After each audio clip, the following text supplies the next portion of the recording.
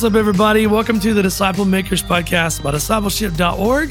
This is your host, Dave Stovall. In today's episode, we've got Matt Dabbs interviewing Brandon Guindon from Real Life Ministries in Texas. They dive into the principles of creating a disciple-making culture within the church body. Brandon shares his journey in ministry and how a focus on disciple-making, modeled by Jesus' example, transformed his own approach and shaped the culture at Real Life Ministries. He gives us insights on how he has successfully nurtured this in his own congregation and how he's imparted this approach to others. He emphasizes the importance of keeping the message simple, genuine discipleship as a lifestyle, and striving to make disciple makers rather than just making disciples. Let's enjoy the episode, everybody. This is Matt Dabbs interviewing Brandon Guindon from Real Life Ministries in Texas. Enjoy the episode. Well, everybody, this is Matt Dabbs here at discipleship.org, and I have the pleasure of interviewing Brandon Guindon of Real Life Ministries in Texas, where he's a pastor and elder. They've been going on 7 years now. They're in Houston. Brandon is the author of 4 books, and he's had some that have come out even in the last year or so, going back to the Real Life training manual with Jim Putman. He just told me right before we hit record that it hit 160,000 copies, which is phenomenal. I went through that book in the last 4 or 5 months and looking at different approaches and really appreciated what the value that they added with that book. I encourage you to go get it. Also, Stay the Course is a book that you can get on Amazon. And also there's some of that at discipleship.org, an ebook with that. And also on Amazon is the Disciple Making Culture book and his newest book on intentionality and disciple making. I've read, I think, 3 out of the 4 and I think highly of Brandon and his work. And so we just want to dive in here with adding value to you as you're looking at trying to make more of a disciple-making culture in your church. Like, what does that look like? How do you get there? How can we help? And so Brandon is a wealth of resources on that. So welcome, Brandon. Thank you so much for being here. Oh, thanks for having me, Matt. I'm just excited to be here. So I love these conversations. Well, God's leveraging these conversations to help real ministries, and you're in the trenches with that, helping churches, planting churches. I mean, you guys have your finger in so many things. And so we just know that God is using you in a big way. So tell us a little bit about your background and why a disciple-making culture, which is the topic of our forum in 24. Where did that come from for you? Who's influenced you with that? Yeah, well, I have to go, back to the very beginning. I'm starting as the small groups pastor at Real Life Ministries in Post Falls with Jim Putman. And, with the team there, and, I didn't grow up in the church. That was my first ministry all those years ago. And I was learning from Jim and some of the other guys there. And so that's, where it started. And for me, it was starting out with just a lifestyle of disciple making. We made disciples in small group. I was discipled in small group. And really spending that time with Jim, watching what he did and us learning together, frankly. And then I think building a system there at Real Life as I was the small groups pastor and looking at the New Testament, looking at the book of Acts. I read other books, one that was super helpful to me was The Master Plan of Evangelism by Dr. Coleman and others, but of looking at the life of Christ. What did he do with the 12? What kind of culture did he build with them? What did he do? How did that transfer to the early church? What did they live out? What did that look like? And really just trying to live those principles. And I did not know any different. And so that I had an advantage of that. I didn't have a bunch of church background to try and wade through. And it was really almost, Jim used to tease me that I was naive sometimes because this is all I knew, but it was what I saw in the New Testament and us trying to live that out. So that's really where it started for me, was in small group at Real Life, leading that first small groups ministry and seeing it grow to what it became and us planting churches out of it and so on. But that's where it really began. So a lot of churches have small groups. So that's wonderful in the sense of they already understand that it's good, it's beneficial, but like, what's the difference between having a small group ministry and being intentional and having it be a disciple focused or Jesus style disciple focused small group? Yeah, I think there's two parts of it. One is what is the end goal? Most of the time when I have conversations with pastors, leaders, elders around the small groups issue, typically small groups in the church today are used for Bible teaching. They're used for fellowship, getting people together, being in relationship. I would use it just more in general as pastoral care and connection. And so the end goal is seen as we're winning if we get everybody in small groups. So the more people we have in small groups, therefore we're winning. And those are good things, but I don't think that's the ultimate metrics. The metrics is there multiplication occurring? Are you raising up people that can disciple in a small group that are then multiplying and branching and making disciples? And one of the things that I really think about this end goal of small groups is to ask the question, are we making disciples or are we making disciple makers? And so there's an adjustment there. Jesus was focused on, yes, come be my disciple. But ultimately it was them being disciple makers. And if we track the family tree from Jesus, down through with his disciples, then apostles and where that went, and we get into the Timothys and those guys that are further down the line, the focus has always been on multiplication. So I think in small groups, of looking at your small group system and asking, what is the end goal? I think, and having the right end goal. I think that's a critical piece of it. The second critical piece of it is the environment and culture that you build within the group. Is it just for pastoral care? Or is there a culture within the group that says, we're going to bring people in, we're going to raise them up to be strong disciples, and then of course, sending them out. And so there's two parts. There's the culture that's built, and then I think what the end goal is. Those are two parts that I've had so many conversations with leaders over 20 plus years in ministry. That's really helpful. So tell us a little bit about how that translated from your experience kind of being mentored and kind of brought up through that system with Jim, and then launching out and intentionally starting a church with disciple making and disciple making culture at its core. Yeah. So one thing about me is I'm a bit rebellious. So when somebody tells me I can't do something, that pushes buttons in me. I'm wired that way. And so what I heard early on was, well, in Post Falls, that was just this miraculous thing it's kind of like Jim and the group there caught lightning in a bottle kind of thing.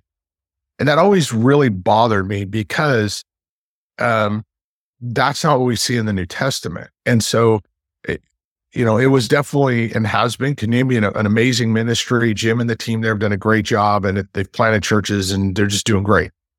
But when I came to Texas, I had a lot of people, leaders and people basically say to me, well, don't expect to see in Post Falls, what you saw here or what you'll see there. And I just rebelled against that because I was like, no, what we see in the New Testament is the Holy Spirit is always moving to see a disciple-making movement, accomplishing the Great Commission.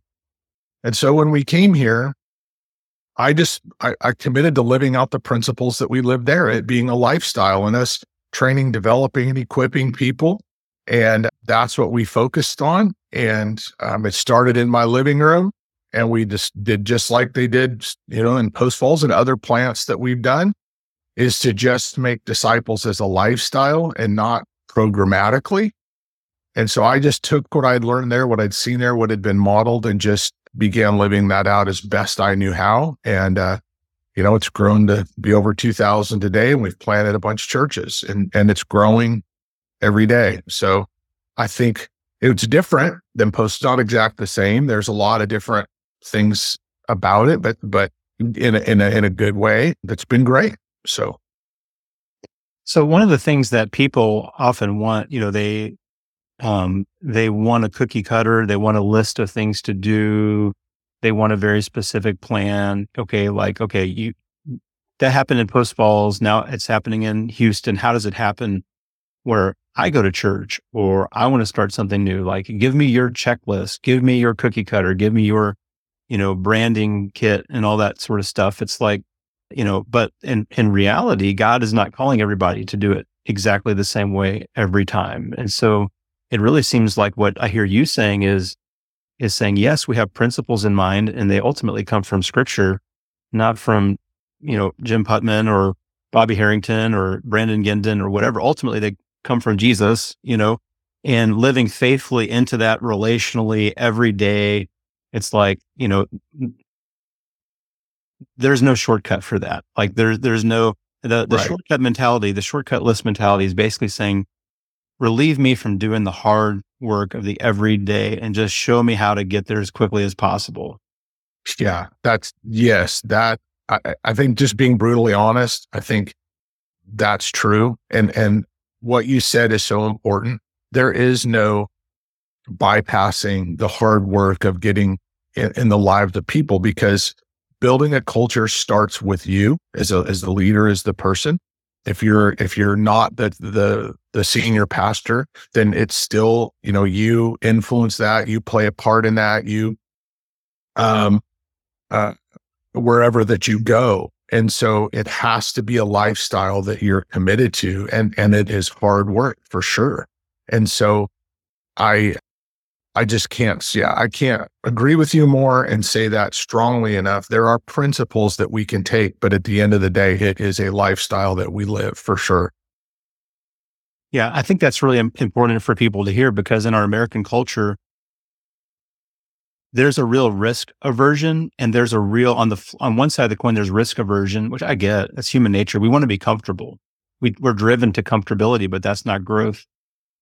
Growth's not found in comfortability. But we're also on the flip side of that coin is we have so many options in front of us that in our lives that weren't in existence, 100 years ago, everybody's farming, whatever, 200 years ago, everyone's just out there doing what their dad did. But now there's so many options. It's like, I don't know if I want to do that unless you can guarantee me I'll get a 2,000 person church in 7 years. I'm going to look really good. I'm just speaking out loud. I'm not saying this is everybody. I'm not saying it's poisonous throughout all churches or anything. I'm not saying that. I'm just saying our American culture tempts us to think that way. Correct. So it's like, but what I hear you saying, and we know this, there is no, like, you're one person at a time. There is no guarantee that it's going to take off, but you're going to be faithful. Correct. Correct. And I think that part of what you're saying is really the place we need to start, especially, to build a culture is, am I okay with whatever the numeric outcomes are? Because I've coached guys that have done this in their churches, and their churches shrank because the people don't want to do this. That's another part of this. We, on both sides, the leadership of the church and the people that are in the churches, have built this culture and expectations around things of what the Western American church is, that so much of it is, I think, is just flat out unhealthy, and it's cultural. And it's not just even the theological things. It's how we live and what our priorities are. And so you're right in that. One of the things I've held to is this principle is, I'm responsible for the quality of the disciple that I make, and the meaning that I pour into, the quality at which I do that. I have to learn and grow and be the best disciple maker I can. And we see that in Acts. The church focused on the quality of their relationship, caring for one another, all of those things. God was responsible and is responsible for quantity. If I chase quantity, then there is a high chance I will compromise quality. I will try to find shortcuts and ways around, because my end goal is growing it to 2,000, 4,000, 10,000 or whatever.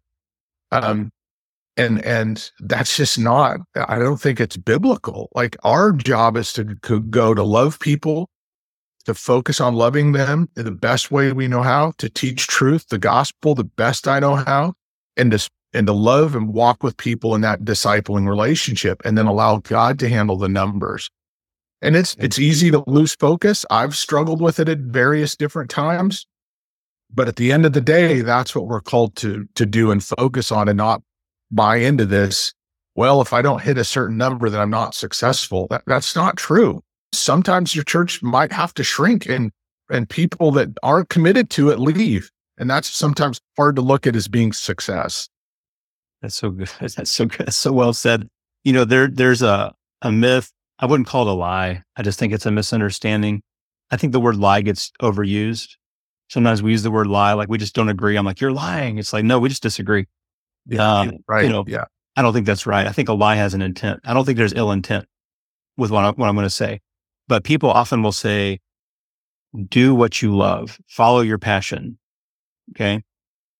Man, if you can do that, then great. Like, but what if God calls you to do something that's going to make you highly uncomfortable? You're probably not going to love it at first. Like loving the lost. Okay. That's hard.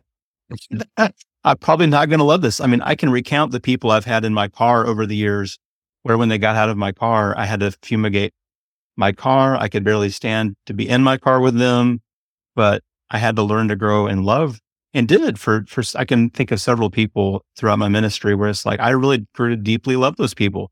Yeah. But some of them at first pushed me really hard to not love them because they had a narrative in their mind that they were unlovable.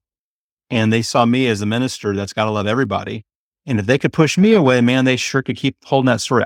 Even the preacher, even the pastor can't even love me. Look at that. So it's like you had to like dig in and like through all the junk they threw at you, like just keep loving them. And that's hard. I'm not trying to pat myself on the back. I'm just saying you're not always going to love it. And we have this American myth that says, follow your passion, do what you love. That takes growth, hard work. I mean, what do you think? Completely. I mean, I can't quantify it into an exact number or percentage, but I would say, just thinking, reflecting over all the years, whether I was in Post Falls or here in Houston, and all the different groups, men's groups, everybody groups that I've led, discipled a lot of people, and I've seen them raised into ministry and all those things, very similar to what you're describing. And I don't mean it remotely from an arrogant place. I mean it from a place of, I don't know, 70, 80% of that was really hard, like really hard. Like, I had a conversation with one of our church planters who just finished our residency, and he's discipling this group of guys, and it's not going well. It's been really rough. And he was like, man, I want to quit. Like, or is this worth it? And I said to him, I said, you're going to ask yourself that question, if not every day, every week for the rest of the ministry. And he was like, really? Like you that's been that way for you? And I said, yeah. I mean, some guys that were my closest friends along the way have fallen away or went a different direction or whatever. And then it, kind of on the more mature end of the process is hard, but the front end of discipling folks that are, not Christian and coming from really rough lifestyles, it has its own difficulty. And so I think if you're not willing to step into the hard, then man, you're under an illusion of what this is. Jesus said that the path is going to be hard. The narrow path will be hard. And I just think we have to expect that. But when you see that one person's life change, when you see that person raise up and step into a calling God's given them, to me, it's worth it. When a marriage is restored, because you see those too, and get to be a part of those things. And that's what makes it so, so worth it. I just appreciate you being real with that. I mean, real life Texas, right? Like here you are with real life Texas, just being real and putting that out there. And, like, this is a whole other conversation, just redefining our idea of what the metrics of success really look like, is an important conversation for another day. But, talk to us a little bit about some of the key principles of disciple-making culture. Well, I think, I don't mean to be repetitive, but I think you got to be repetitive with this. Is the first principle to me is it has to start with you.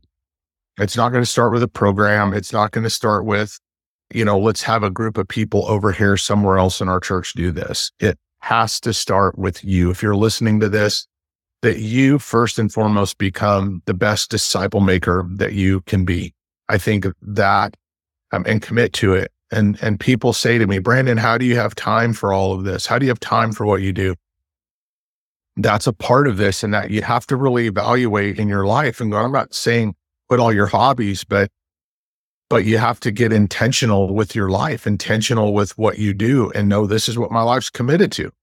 And so I think living this as a lifestyle, I think knowing again what the real fruit of it is loving God and loving others. That's where the spiritual growth and all of those things, that's what I'm focused on, is helping people love God, love themselves, and love others well. That's a principle I write a lot about in the book. I think another principle of building your language, your culture, that I would say, is your language, meaning you have to get clear and unified in how you define terms. That's been such an important part at Real Life and in Post Falls and all the other churches we've planted, is using a clear definition of disciple making, using a clear definition of a disciple, the gospel, all those big keywords, church, because culture has twisted it so much, that the church culture has, not to mention the secular world. So you have to get clear and then communicate. My staff teases me all the time because I get so tired of saying some of this stuff to our church, and they will tell me over and over, you got to keep saying it. You got to keep saying it. And I'll close with this as an example. I was leading a men's group this spring. I am leading a men's group, and earlier in the spring, a guy that's in my group, I just saw huge leadership potential in him. And I invited him into the group, and he came. He's really bright, a very successful guy in his work field. And he's a bit intimidating, but he was in my group, and we were about 6 weeks in, and he goes, hey, can I be honest here in this group? And I said, yeah. And he goes, I want you to know, right before he invited me to the group, my wife and I were going to leave this church. And I said, okay, well, why? And he goes, because you talk about disciple making and the Great Commission so much. He goes, I got to a place, I'm like, man, it feels like that's all this guy talks about. And I was going to leave. I said, okay, well, why didn't you? And he goes, because it dawned on me. He goes, the people in our church don't understand it. I didn't understand it. I was arrogant. And he goes, and God really changed my heart. And he goes, and I got in this group, and I saw you live it as a lifestyle. This group is living it out. And he goes, for my 26 years of Christian my walk with Christ, he said, I've viewed it as just something that's a program, disciple making. And he goes, and now I understand it. And he goes, and it took me forever to get it. I've been in this church for 2 years. He goes, and I'm just now understanding. He goes, I feel like I'm starting all over. And so I just tell that story because our churches are filled with those people that have been in the church a long time, haven't actually experienced it, and needed to hear me say it and live it out as a lifestyle over and over and over. And that's when their heart and their mind started to shift. So those are some of the principles I would. Just as you're talking to Sophia Reflections, the feeling I get is it's like we're always trying to look for something new. We're always trying to look for something fresh. We're always trying to find a new angle on that scripture, or Psalm 23 or prodigal son or something. That's like, how can I pull out a historical background no one in my church has ever heard, because they've all been around so long. It's like that drive for newness, that drive for freshness. And I think the adjustment there is that there is a kind of freshness that you can bring to the text, but it comes through experience of like how you see God moving right now. And as you live into what he's saying, and you're repeating the same things over and over, like you're hammering home those same principles. As a preacher, I used to think if I say it one time, I've said it forever. And it's like, no, I forgot what I said 3 weeks ago. It's like, you got to say it again and say it again and say it again. There's certain books I read several times because I need to hear it again. You know, keep reading the same Bible over and over again. You need to hear it again. It's like, but my point is that we're in this search for something fresh from the text because our people often have been around so long. But really, I think the freshness that gets brought to the text is when we bring our everyday experience to those texts. We say, we're preaching through, a gospel or whatever, and we have people come up and share a testimonial about the principle that's involved in that text and how they saw God move that week, and giving honor to God for the prayers the church was praying and how the answer came. Like, there's just a real life, living, breathing, moving freshness that you can bring the same Great Commission, the same principles. But when you bring a brand new disciple on the stage and you're like, hey, tell your story, because we're doing the Great Commission for that 90-second time, but your story is new to us, so maybe we're looking for freshness in the wrong places. We're looking for freshness in the Greek. We're looking for freshness in the Hebrew, the lexicon, the historical background commentaries. I love them.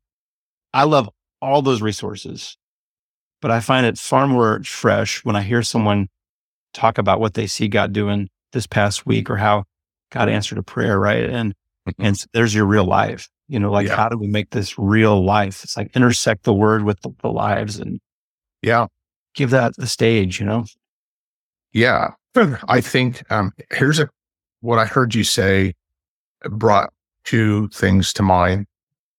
I agree with you in that the Greek or the new lesson or the freshness of the information is critical. And so I think if you think about the life of Christ and what he did and modeled, and even on into the book of Acts and so on, there was great focus on transformation rather than just information. Mm-hmm. And so like if you've looked at how much Jesus taught and what he modeled, and we have completely flipped that paradigm, right? And so now it's all about information. Even the people in the church, we'll do small group and it's not deep enough. We need to know the Greek. We need to study our Bibles. And what most people are really saying is, I want you to do the hard work of studying my Bible for me. And so you need to teach me because I don't, right? That's your job. I'm going to sit here and learn. And there is absolutely people need to learn information. So I agree with you in that. But if we have to shift and go, what was Jesus focused on? He was focused on transformation of belief systems, transformation of how you treat people, transformation of how you view people. And that's what the parables and all those things were all about. The other thing that I thought of, and it's my favorite book in the New Testament other than the Gospels, but on disciple making. And I think it's First Thessalonians lays out a beautiful picture of disciple making. And to your point, in chapter 1, he says why the church in Thessalonica was the model church of the whole region of the world. They became the one that everybody looked to in the midst of persecution and horrible things going on. And Paul says, why? And he says, you have imitated us as we have imitated Christ. There's disciple making. It was an imitation transfer. It was a lifestyle transfer. And then when you go read into 2 and verse 8, not only did we share our lives in proximity, relationship, we shared the gospel with you. So information, we shared the truth of the gospel, but it was all done in relational context. And so when we read it and follow it, we look at this and go from Jesus on. And frankly, it's always been that way. The Deuteronomy 6, the Shema was about walking on the road, teaching your kids. People go, discipleship is a New Testament principle. No, it's not. It's always been there about how we live our lives with God and live our lives with each other. And in the church today, we've just said, well, if we put you in a classroom and teach you information, that means your life will be transformed. That's not happened at all. In fact, we've inoculated against, in some ways, Jesus's methodology. And that whole principle, back to what we said earlier, is not easy. It's hard work, and it takes a lifelong commitment to it. Oh, that's so good.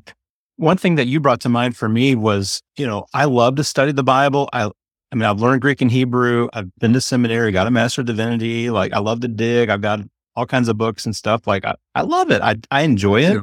Me too. I love it. Somebody, Curtis Sargent did an exercise, went to one of his trainings, and he said, okay, y'all pair up and share with each other how you would explain the gospel in 30 seconds. Explain it in 2 minutes. Explain it in 10 minutes. And you're going to pair up and you're going to take these different, because sometimes you only got 30 seconds. Sometimes you got an hour. Sometimes you got 20. It's like, let's practice. So we practice and practice. And what dawned on me in that moment was my gospel, because of all this study, which is wonderful. It's wonderful. But I had a very hard time very simply articulating the gospel. And this is after having been in ministry because I want to throw in Caesar and how they use these words historically to mean, for this and that, and Romans 1 and how Jesus is the son of David, but, he predates Caesar's kingship. Like there's all this in my noggin that I want to share because it's just so rich, right? Yeah. But it's like, how would you share this good news in 30 seconds with someone who knows nothing about Caesar or Rome or the first century or Greek? It was like, that was eye-opening to me. And then I thought to myself, if I'm having to dig all this deep, fresh stuff out to share deep, fresh message every week, the people in the pew have no earthly idea how to share that good news with somebody. Because if they've heard it from me, it's been super complicated. But it's not complicated. I'm complicating it to show it to them in a way they've never thought about to make me look good. Yeah. Yes. And that's classic. What we do is we make this way more complicated than it has to be. And I would contend that most, at least non-Christians or even, infant Christians, the information on Caesar and the words, and those are good and it's fun. It is good to teach. And there are times and places those are critical that we need to have. But I would say a vast majority, and especially in today's world, they're just trying to figure out how to stay married. They're trying to overcome an addiction. Yes. That's destroying their family. Yes. And sometimes all the Greek and Hebrew and all that is a distraction. Right? Versus, hey, let me tell you about King Jesus, like 30 seconds, and so I think that's spot on of what you're saying. And again, back to this issue of the culture is what kind of culture are you creating? Is it a place to where people can get their hands and minds and hearts around the gospel and it being something they live out in everyday life? They see it being lived out in your everyday life, and it's not overcomplicated. And we sure don't have to, we don't have to, I would say, let's try to unwind a lot of the knot that we've tied this all up into. And that comes through relationship. Mm-hmm. It doesn't come through podium. It's supplemented by podium. Mm-hmm. Right. But it comes through relationships, what I hear you saying. Right. Yes. Yeah. So there are two cultures at play here. I'm kind of describing, without saying it, one culture, and I'm not trying to be a big critic or anything. I'm more reflecting on my own journey, my own ministry, my own motivations, 20 years of ministry, and some of the things that the dark sides or the blind sides, that have to kind of bubble up to deal with, and getting back to a culture, like you said, of loving neighbor, loving God, loving self. Like, what does that look like in real time? And it's so easy to lose track of that because we're trying to uphold a certain image of church or a certain image of the pastor, or it's just so tempting. It's just the flesh. It's very tempting. It affects all of us. But, when we follow that, it builds a certain kind of culture, and it's not a disciple making culture. It's not a Jesus culture. So I appreciate what you're doing and the very real work that you're doing in the lives of real people, to see that change first on a micro level, but then, how do you, last question here, but how do you change that from like you said, it's one thing for you to disciple people, but it's another for you to disciple them in a way that they become a disciple maker where it has a potential for exponential impact. So what's the difference between the two for you? I think for me, it's what, I don't know if I like the term, but it's what's the measurement of success? The measurement of success for me in my mind is that if you were in my small group, Matt, it would be that I'm discipling you, or, I'm using this as just an analogy here, that you were new to my church and we had never met and you're in my group. I'd disciple you, not to invest in you, but the end goal is that you're discipling a group of guys, but I'm going to stay in relationship with you and help you and walk with you as you're discipling that group of guys, because the success is that the guys you're discipling are now learning to go disciple other people. Okay.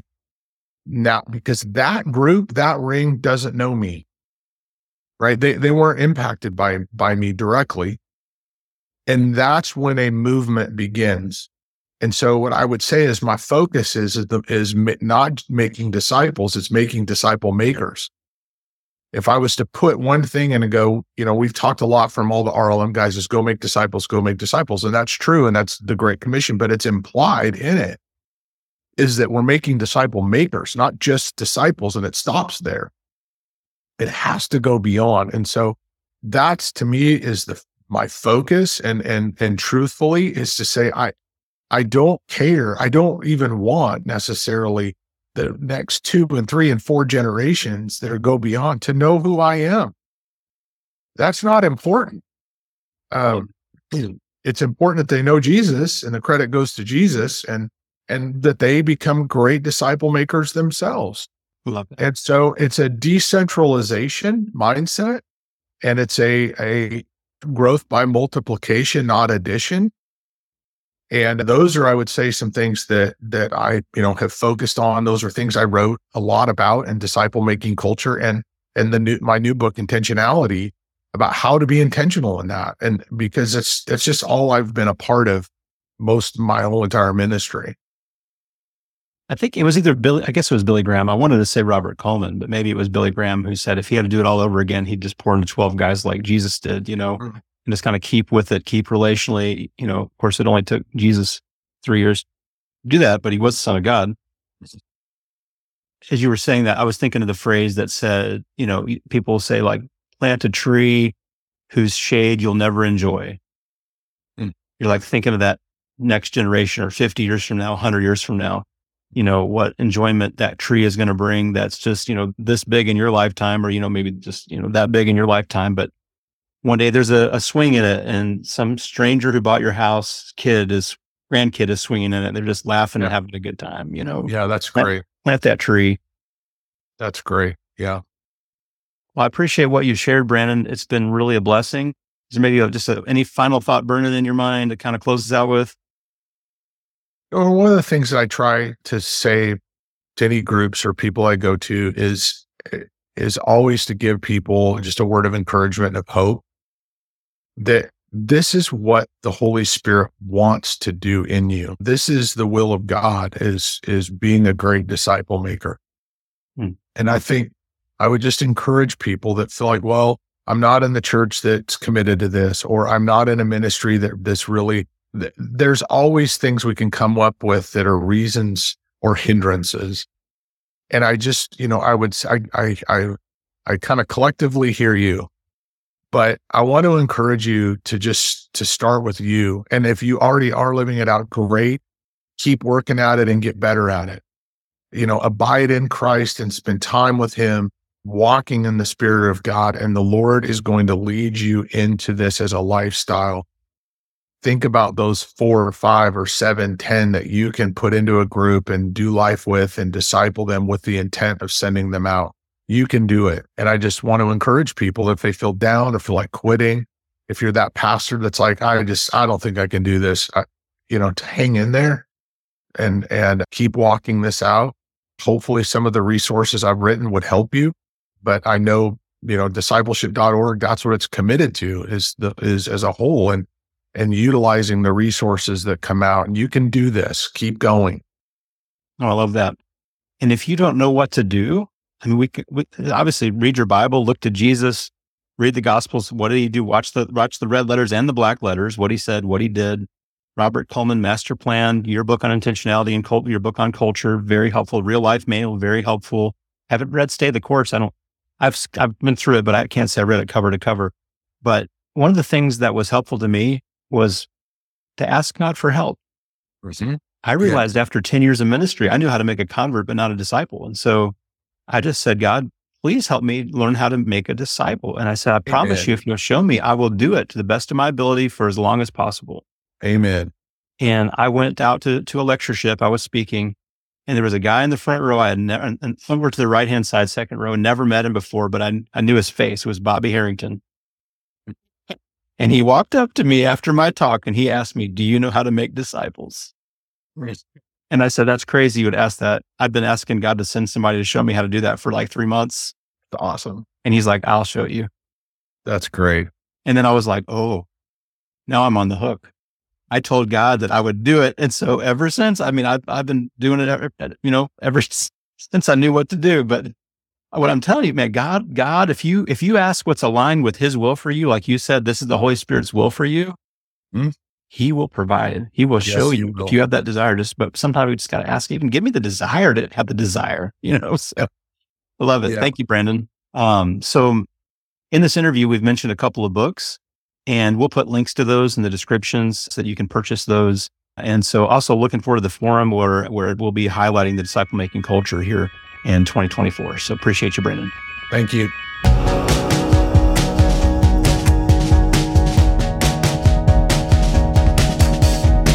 Thanks so much for joining me on this episode today, everybody. If you would like to hear more from Brandon Guindon, if you want to get his book on disciple-making culture, please click the link in the show notes. It'll take you to a page where you can purchase that today. And on the next episode, we're going to be hanging out with Sean McDowell.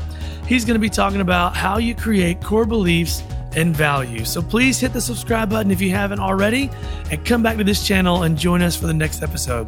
All right, y'all. Thanks so much for listening, and enjoy the rest of your day. We'll see you.